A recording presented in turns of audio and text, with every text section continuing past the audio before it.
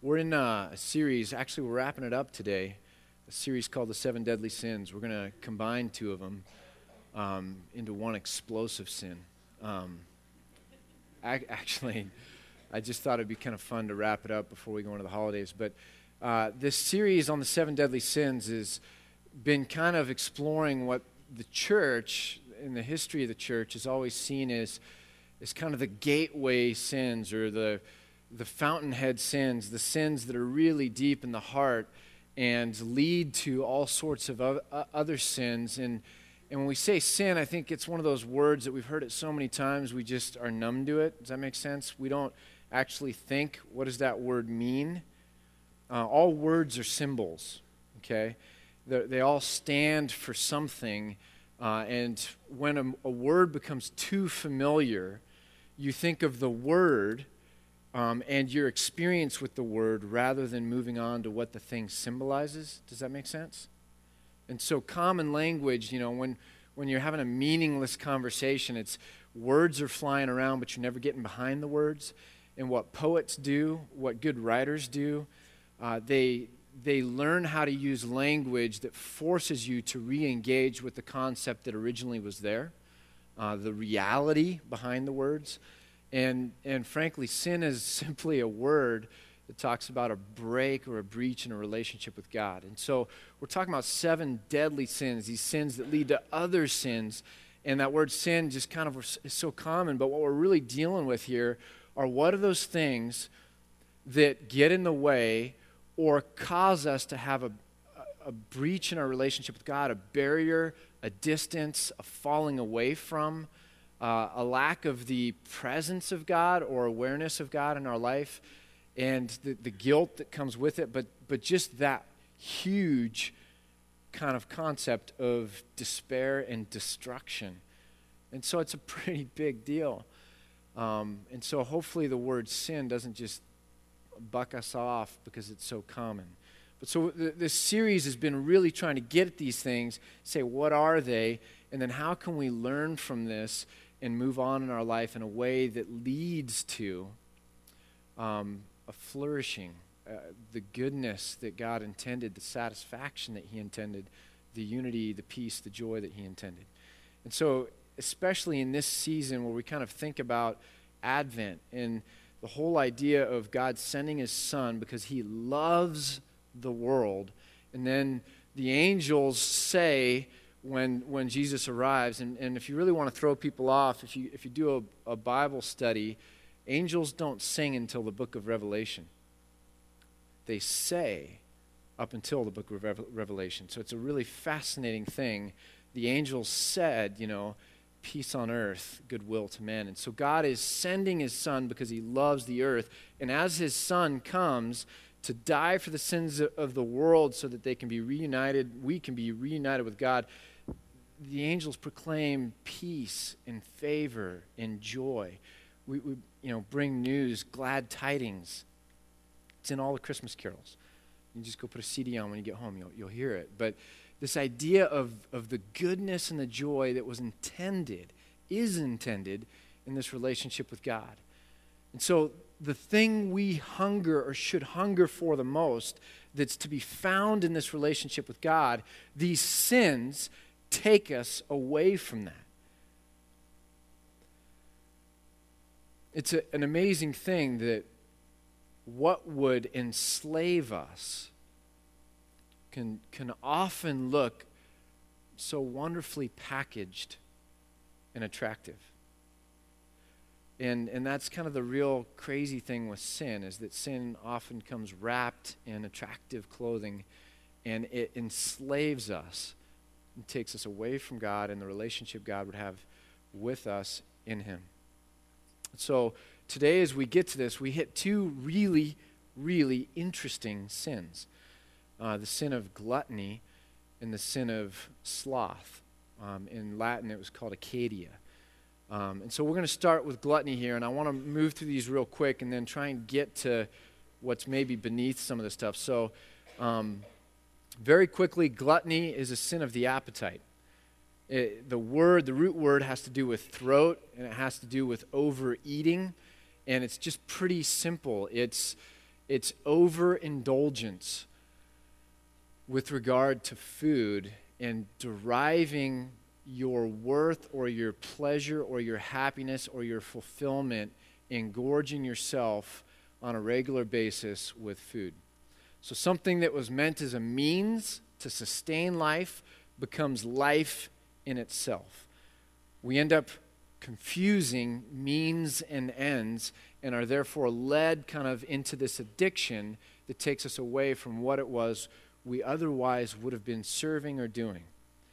Gluttony is a sin of the appetite. Only shows up like 7 times in the Bible, and it's often paired with laziness, kind of sloth. We're going to get to that in a minute. But let me just read a couple of these to you, the ones in Proverbs. But it says in Proverbs 23:2, put a knife to your throat if you're given to gluttony. Proverbs 23:21, for drunkards and gluttons become poor, and drowsiness clothes them in rags. Proverbs 28:7, a discerning son heeds instruction, but a companion of gluttons disgraces his father. It's a really interesting thing that the church would call gluttony a deadly sin for all these years. It's something, again, that just shows up a little bit, and we begin to kind of wonder what really is going on there. And so I want to march into the next one here, and that's sloth. And sloth is the avoidance of physical or spiritual work. The avoidance of physical or spiritual work. And right off the bat, we should realize that those two things are connected, physical and spiritual work. Oftentimes, work has a spiritual quality. It has a joy that comes with it, a satisfaction that comes with it, a sense of nobility that comes with it. And Christians were always, the Protestant work ethic, were always known for understanding the creative role that we play in this world and the role that hard work, plays in this world, that we reap what we sow. And sloth is the absence of that physical work or the spiritual dimension that comes with it as well. Idle hands are the devil's workshop. That came from Chaucer's Canterbury Tales. And the church throughout history, again, the Latin church, there was an aspect to this word that's lost in the English. So this kind of Latin word, acedia, has this idea of melancholy in an apathetic or listless sense. And what they really believed, that this would lead to despair, and that if despair was kind of full-born, it would lead to suicide, which was an unpardonable sin in the Catholic Church. Would keep you from being buried in the parish burial ground. So this idea of sloth, acedia, this unwillingness to engage in the spiritual world or in the relationship with God, and would lead to a darkness or an emptiness here, which would lead eventually to snuffing out the light, almost a desire for suicide, because you're so far removed from an active engagement in what is spiritual or what is our relationship with God. Dante, in his great work, had the punishment in hell, this kind of poem, epic poem that he did. The punishment in hell for those committing this sin was to run at top speed continuously. It's kind of an interesting picture, huh? The punishment is like, I mean, can you just see a college kid playing video games right now and bags of chips everywhere, and then just coming in and marching them out and just making them run at top speed, you know? Or a guy that's on his 3rd go-round of SportsCenter, and it hasn't changed. You guys know this. SportsCenter doesn't change when it flips from 1 hour to the next. It just repeats. It's funny, in college, I had an 8 o'clock class for 2 years in a row, and then all afternoon classes, and I'd come back 9:20, catch the last 40 minutes of SportsCenter, and then at about noon, I would get up to make lunch. You know, it's the same SportsCenter. So I have 4 kids, and so I just recently got back into SportsCenter as a spiritual discipline that I needed in my life. That and Tim Tebow, it's fascinating to me. So does God weigh in on sports games? So I've gotten back into SportsCenter, and it's amazing. It's like turn it on at 10 o'clock at night, and then like 1, I'm still watching this. It doesn't change. I should go run top speed.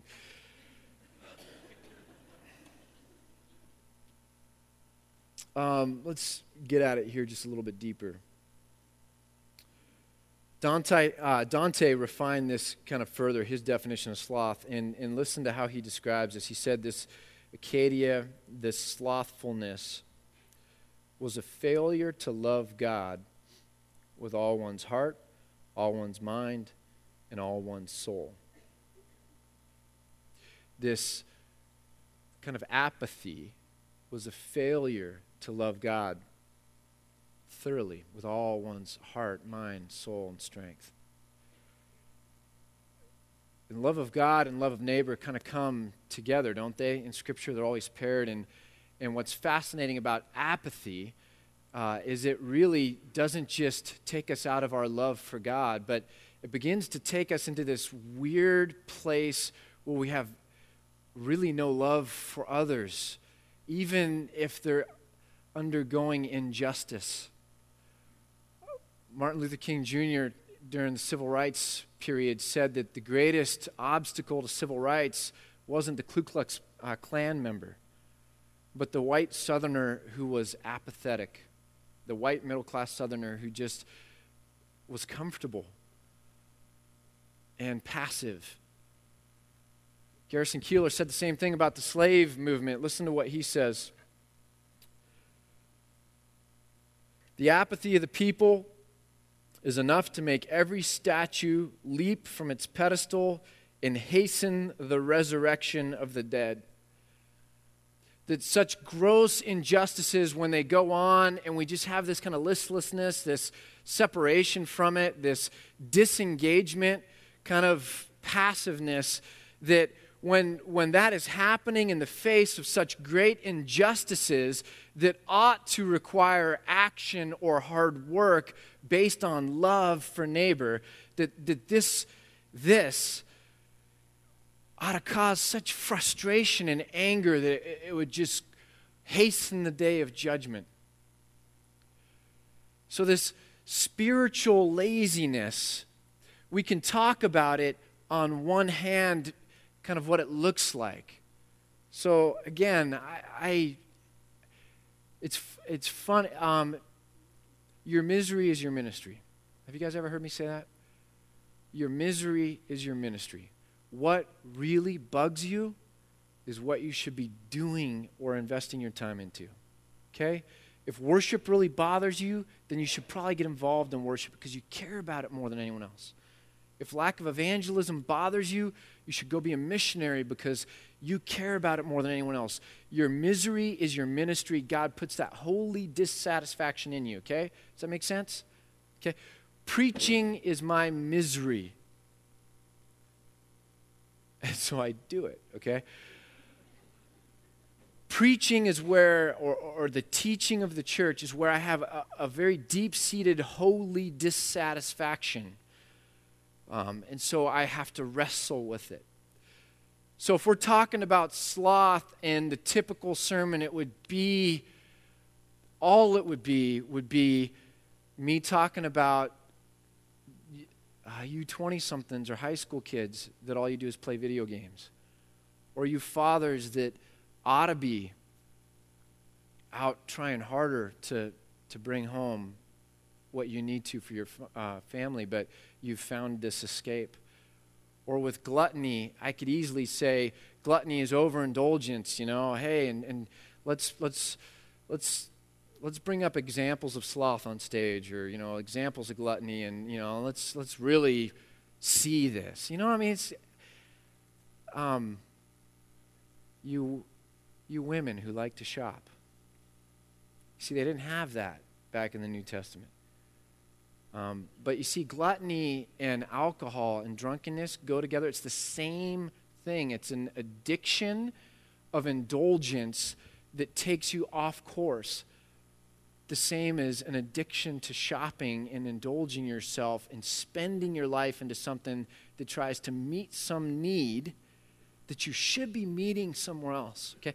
Like the typical sermon would be, let me lay it on thick so that you guys squirm with guilt.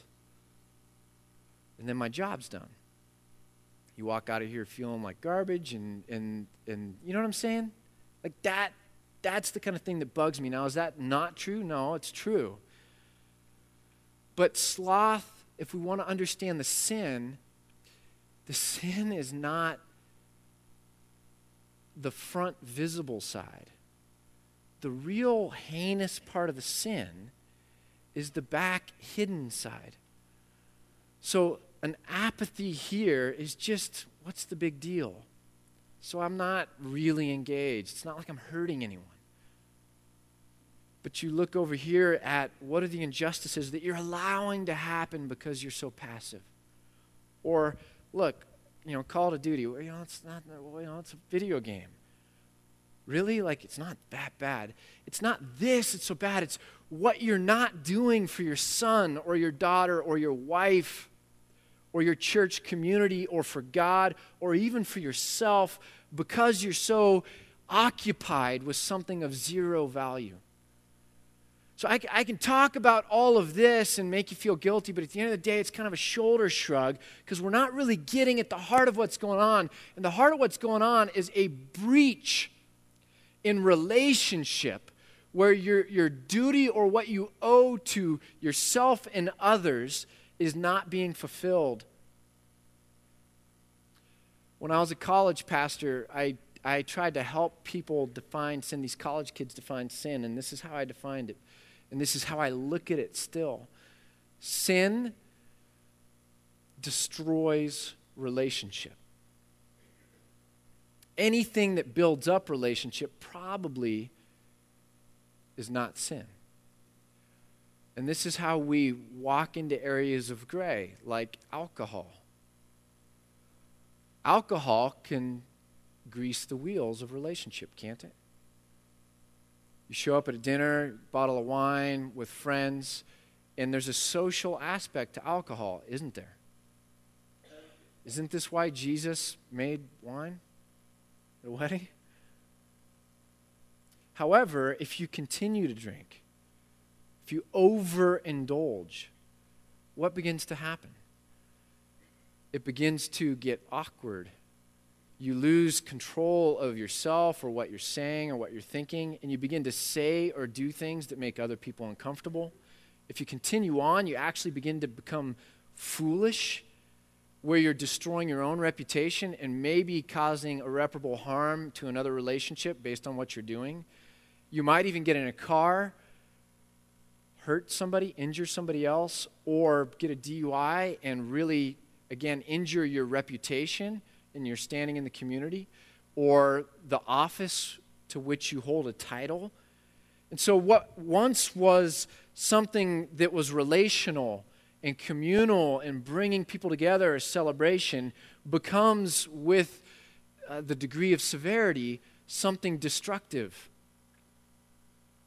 And so to the degree that it builds up relationship and it's healthy and doesn't cause harm, it's something that in Scripture seems to be okay or permissible. But never in Scripture, when it begins to get into this area, do you see it as being okay. It's a problem, and it breaks relationship.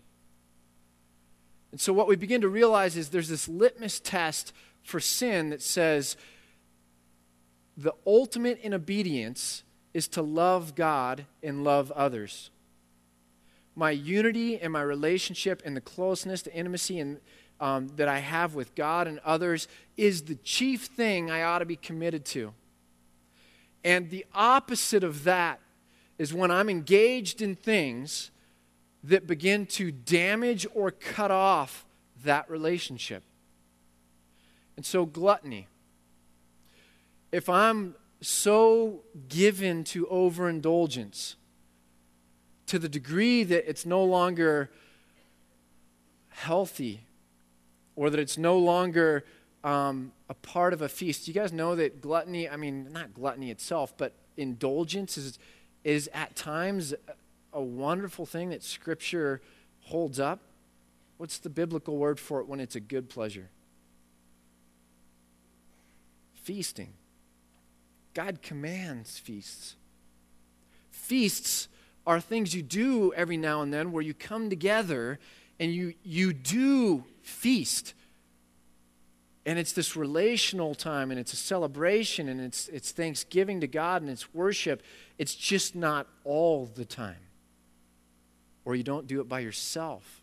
So just like, in college, there's a lot of alcohol, right?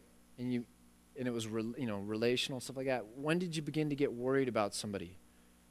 When they started drinking at 9 in the morning or when they were drinking alone?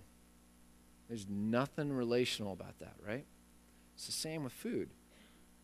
When you begin to overindulge with food all the time, or even when there's not a relational aspect in a table with a bunch of people around it and you're celebrating or worshiping God, but you've now divorced those two things, it begins to be destructive. And so love God and love others is this kind of chief ethic that we've got, this thing we're given to. And sin is what attacks that. Sin is what takes us away from that. Sin is what destroys and corrodes and poisons relationship. And so when I'm a glutton, I'm not just doing it to myself. I'm doing it to others, and I'm doing it to God. When I'm lazy, or when I'm not willing to put in any spiritual work, I'm a dad who's not willing to labor to figure out what prayer even looks like so that I can lead my family in prayer, teach my kids about prayer, show up here's a picture of spiritual laziness is when mom has to force dad out of bed on a Sunday morning.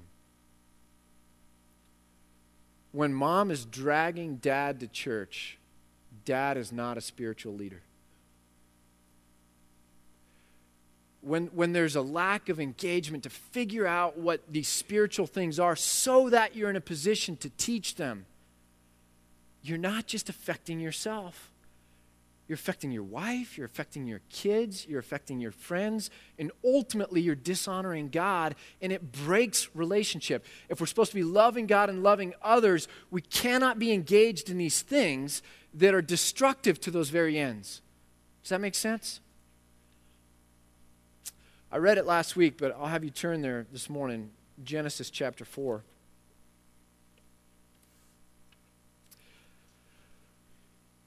Listen to what God says. This is right at the beginning of Scripture, and this theme carries itself all the way through the Bible. From the book of Genesis all the way through half of Revelation. This concept. So we've got Cain and Abel, and they're presenting sacrifices.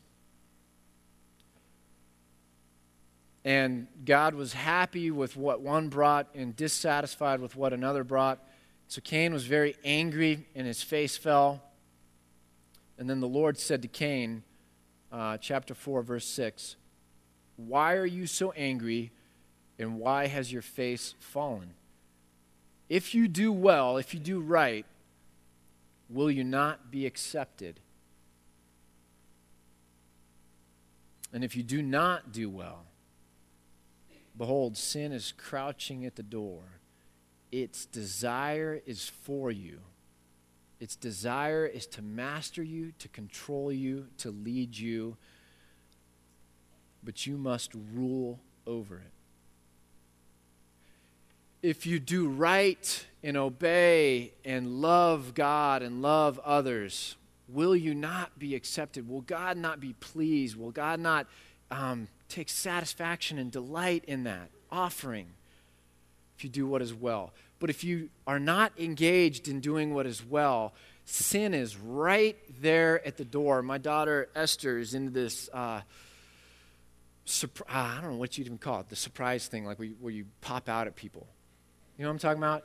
Every 2 seconds, hiding behind a couch, behind a bush, and her next youngest sister is Sarah, so Sarah's the victim of this, right? So 20 times a day, Esther's popping out and scaring Sarah, and then Sarah's angry, and it's this kind of game of hers. But picture that. It's like It's like this eagerness crouched behind the couch or behind the door, waiting to pop out and master you.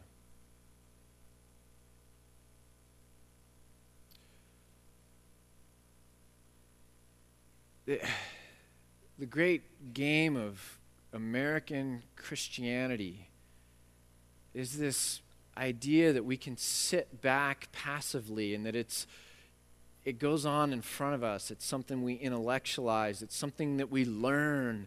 It's something that we render a judgment on. I either find this tasteful or not tasteful. I like it or I'm displeased with it. We critique it like we would a movie or something like that. And we are more apt to allow others to serve us than we are to serve. But it's this great kind of passive game. And in doing that, we begin to slowly rob sin, the word sin, of the word picture that's behind it. And sin is crouching at the door. And if we don't engage in obedience and in holiness and in rightness and give ourselves unto this and try and find our pleasure and our satisfaction here, we're right on the edge of the door where sin wants to master us. And so I've said it a number of times, but all sin is idolatry. If we confuse means and ends, if food is a means to the end of fullness of life, Socrates said something like, a glutton lives to eat where the wise man eats to live. When we confuse means and ends, where food is something that helps bring health so that we can serve God, love others. If rest, the Sabbath principle, is something that's a part of balancing out life so that we're in a healthy position to continue in our relationship with God and others. When we take things that are means and we reorient ourselves so that those are our ends, we serve them. We do things on behalf of them. We dream about them. We look forward to them. We desire them. We're enamored by them. We're wrapped up with them. They define us. When we confuse those things, we now have created something else that is more important to us than our relationship with God. When we create something over here that is more important to us than our relationship with God, we are giving it a greater, by our actions, what is true in us, we are giving a greater precedence, a greater worth, a greater authority, a greater sway in our life to this than we are God. This is idolatry. We worship something, we give our lives to something as if it's our God when it is not God. All sin is idolatry. And so let's transition here for just a minute. Do you guys know the word to pontificate? I was thinking about that this morning, right? Pontificate is the office of a pontiff. Pontiff, high priest, chief priest. If you go to the Vatican, you'll see it's Pontificus Maximus or whatever, chief priest. But the pontificate is the office of like the chief priest. To pontificate is to act with a degree of arrogance and dogmatism and kind of authority as if, you're some kind of a chief priest. It's hard to be asked to preach 30 times a year. To be asked to preach 30 times a year is kind of like saying, be the authority on 30 different subjects 30 different times during the year so that you can teach or lead or influence or whatever a group of people. And I think that sometimes, again, preaching is my misery. I never want to speak beyond what is true or authentic about me. I never want to preach. You know what I mean when I say preach that way? I'm not, I have been at times in my life a drunkard in other things. I understand the sin of overindulgence. I've been lazy at times in my life, and I understand the sin of where one's indulgence, the other one is inaction. These are not my besetting sins right now. I'm not here fully wrapped up in the felt quality, the felt experience, or the difficulty of some of these things and the hold they can have on you. I can't pretend to be. Does that make sense? Like I can't for a second take myself out of the rational, intellectualizing side, the way God made me, and really feel as if it's right here with me, the felt quality that maybe some of you are feeling with some of your besetting sins that fall in these categories. But there's a commonality to all sin. And the commonality to all sin is that we have to find balance in our life. In Ecclesiastes chapter 7, it says this: the man who fears God holds on to one and doesn't let go of the other. The man who fears God avoids all extremes. That we can become over-righteous like the Pharisee and fall into some sins over here, and we can become over-indulgent over here and fall into other sins like gluttony. And there's a balance that comes to life where wisdom speaks in, and we really wrestle with these things and say, what is correct or true or right or balanced that brings about the greatest harmony and unity in relationship? And I'm not going to go to an extreme and derive my pleasure from pride or gluttony. I'm going to derive my pleasure from being centered underneath you, God, doing what is right, and my pleasure comes from that relationship I have with you. And so I feast when it's time to feast. I don't when it's not. I commit myself to doing right, not because I'm going to identify myself with rightness, but because being right helps me stay close to God. And there's a balance that comes to these things. I was with the 20-something group that meets at our house last Sunday night. And I told them this, so I can tell you guys this. I was like, I did not want them coming over that night. I sat there all day, just woe is me. What did I do to deserve this, God? I just want to be alone. I don't want them coming over. So I hatched a plan. And I was like, okay, they'll come over. And we'll talk about Tim Tebow and prayer and sports.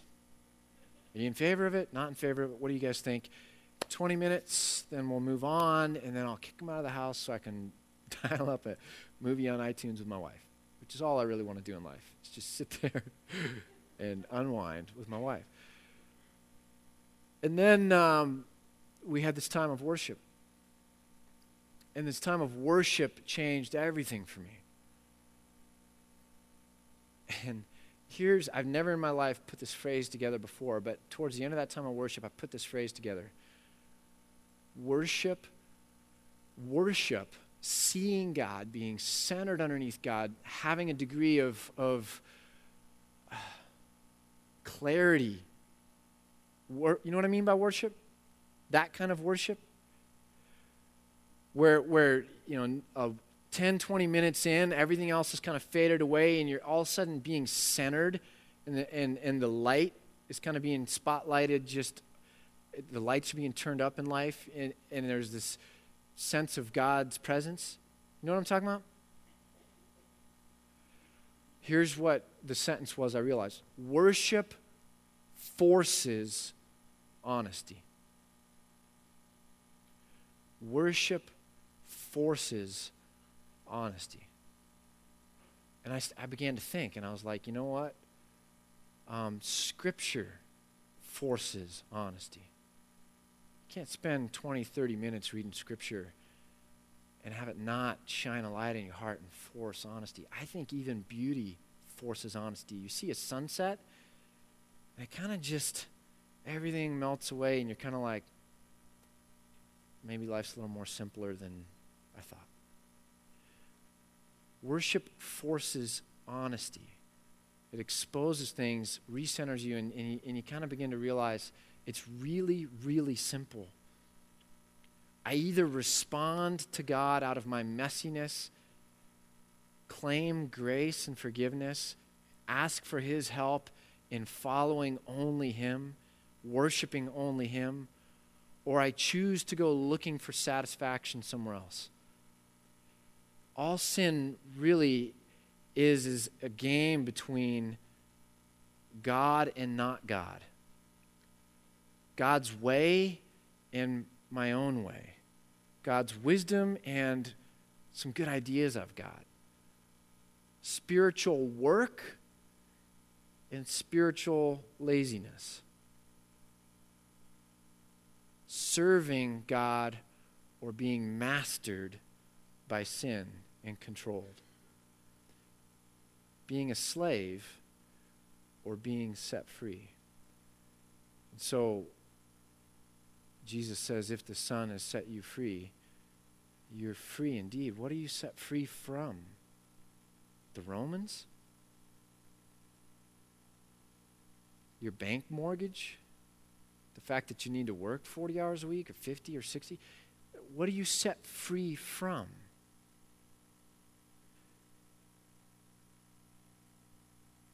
Sin. These sins, whatever the sins are, they master us. And we are not stronger than sin and evil and our own selfishness, our ability to choose self at the expense of our relationship with God and with others. I am an expert. See, I can preach this all day long. You want to know why? I am an expert at self. Anyone here not? I know how to choose self.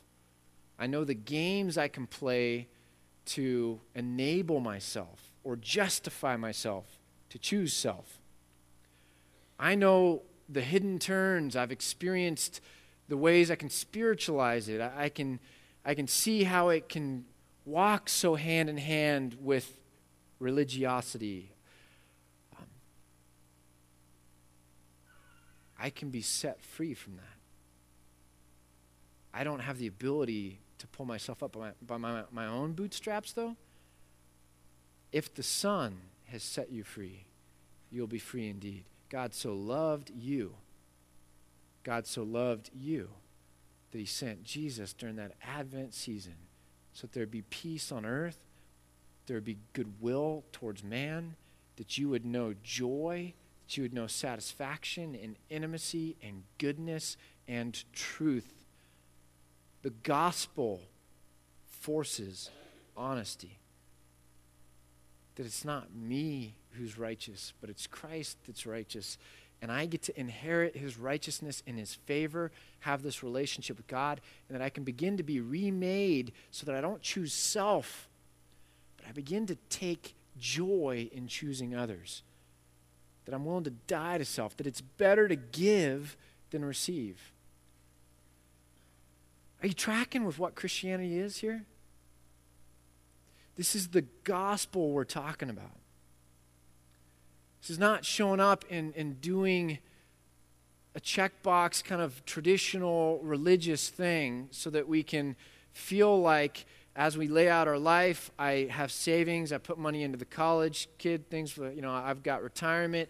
Oh, I went to church on Sunday and then I went to the gym and I've got all my check boxes checked. I like myself. It's not it at all. The gospel forces honesty. That left to yourself, without God's intervention, you will choose yourself.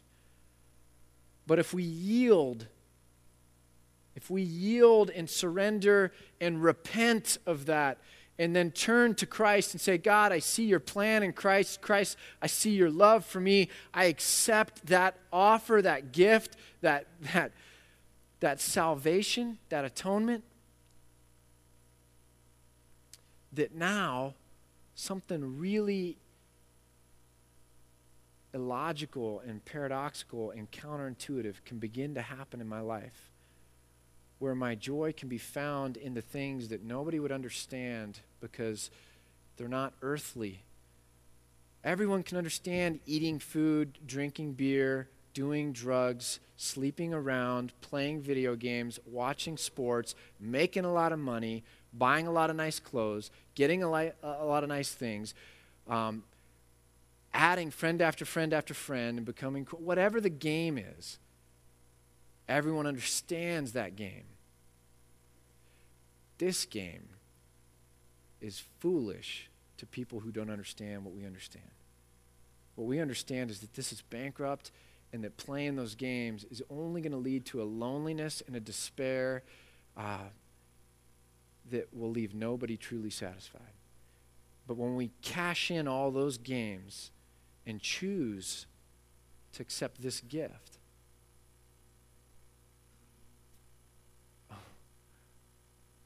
we get to have a different orientation, a citizenship that's in heaven, a logic that we understand so fully. I was talking to a friend recently, and it was really simple. That friend had the aha moment that I had years ago. You want to know why I don't sin? It's really simple. Because I know what I would lose. And what I would lose means so much. There's nothing that sin promises that's worth enough that I would trade what I have here. And if we're just playing this defensive behavior management sin game, but we're not replacing it with the joy that comes in this relationship with God, we're just always going to be running around miserable trying to not step in landmines and never really get sucked up into a life that God created for us that's so awesome that it becomes our reason for not sinning. Does that make sense? I don't have my draw pad here. But John Piper, if you want to read a good book this Christmas break, read Desiring God. And John Piper did something really fascinating. He's an amazing theologian, so if you're an amazing theologian, you can play with the Westminster Catechism of Faith. But the first question in the Westminster Catechism of Faith was, what is the chief end of man? What's the end? To glorify God and enjoy him forever. Now, Piper changed it. You want to know what he changed it to? And I think he's smarter than the guys that were on that committee way back when in like the 1600s. Piper said we should change the word and to the word by, so that it reads this way. What is the chief end of man? To glorify God by enjoying him forever.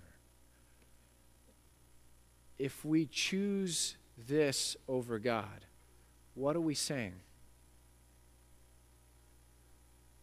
God is not enough, and that this is a greater pleasure. I desire this more. I enjoy this more. If we choose God, or we are willing to submit to God over this, if that's going to work, we have to somehow understand what I think all the great theologians have always understood, and that's that we were made for God. And until we rest in God, we're not going to find our true meaning or our true happiness. The word happiness shows up all throughout church history in the best of devotional writing. Find your happiness in God. Only in the last 100 years with fundamentalism have we thought for some reason it's weird to talk about happiness and God in the same sentence. And it's not weird at all if you're talking about finding your happiness in God. Does that make sense? So when we worship God, one of the things, it forces honesty when we begin to realize all this other stuff is empty. And we go, God, I want to stay here. How do I stay here in this position? This honest, close, beautiful position of simplicity where I realize only you can truly satisfy, that you are the source of my happiness, and that when I choose you, when I choose to be happy in you, when I choose to think you bring me pleasure, that pleases you. It makes you feel valued. You derive satisfaction. Piper says this: I can go to my wife's door on our anniversary with flowers, and I can knock on the door, and she can answer it. I've got these flowers, and she can say, "Oh, Johnny, you shouldn't have." And he says, and I can say one of two things. The first thing I can say is, yes, I should have, because it's my duty. I married you a long time ago. I made promises, and whether I like it or not, this is my duty. And it's our anniversary. I had it on my day timer. I fit it in between golf and the gym, because it's my duty, and I brought you these flowers. Here you go. Behavior management Christianity, where sin is something we avoid just because we're supposed to. Now, Piper says this: or my wife can answer the door on our anniversary. I've got these flowers. She says, "Oh, Johnny, you shouldn't have." And he says, "You know what? Whether I should have or shouldn't have, it doesn't matter. It was my pleasure. I enjoyed going to the flower shop. I enjoyed thinking about it. I enjoyed the whole drive back. I've been so looking forward to giving to these to you because it is my pleasure. And it brings me joy to give this to you." Which do you think, Piper asks, honors his wife more? When we go to God in obedience or worship or devotional spiritual disciplines, whatever it is, we can go to God and say, "God, I'm doing my checkbox. I'm doing my duty. You should be glad. You should be happy that I'm so good at fitting you in between golf and the gym."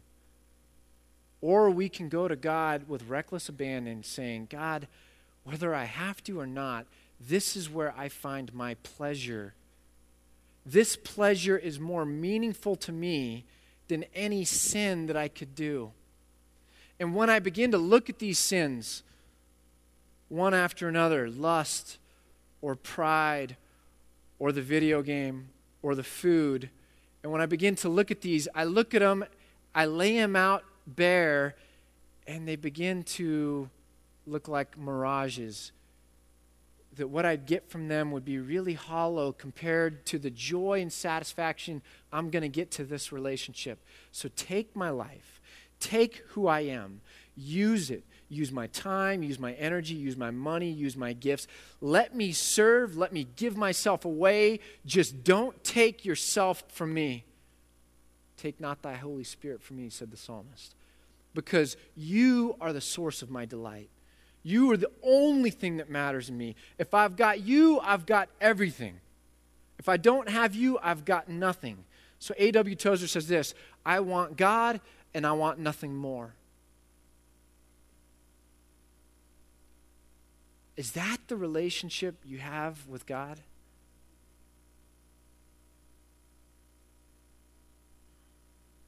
This isn't I pray that Antioch never becomes a guilt place. But here's the good news this morning. Not all addictions are bad addictions. I learned this when I was 22. Lost all my friends, and I replaced all my addictions with another addiction. I found that the best way to fight addiction is with a different addiction. I'm dead serious.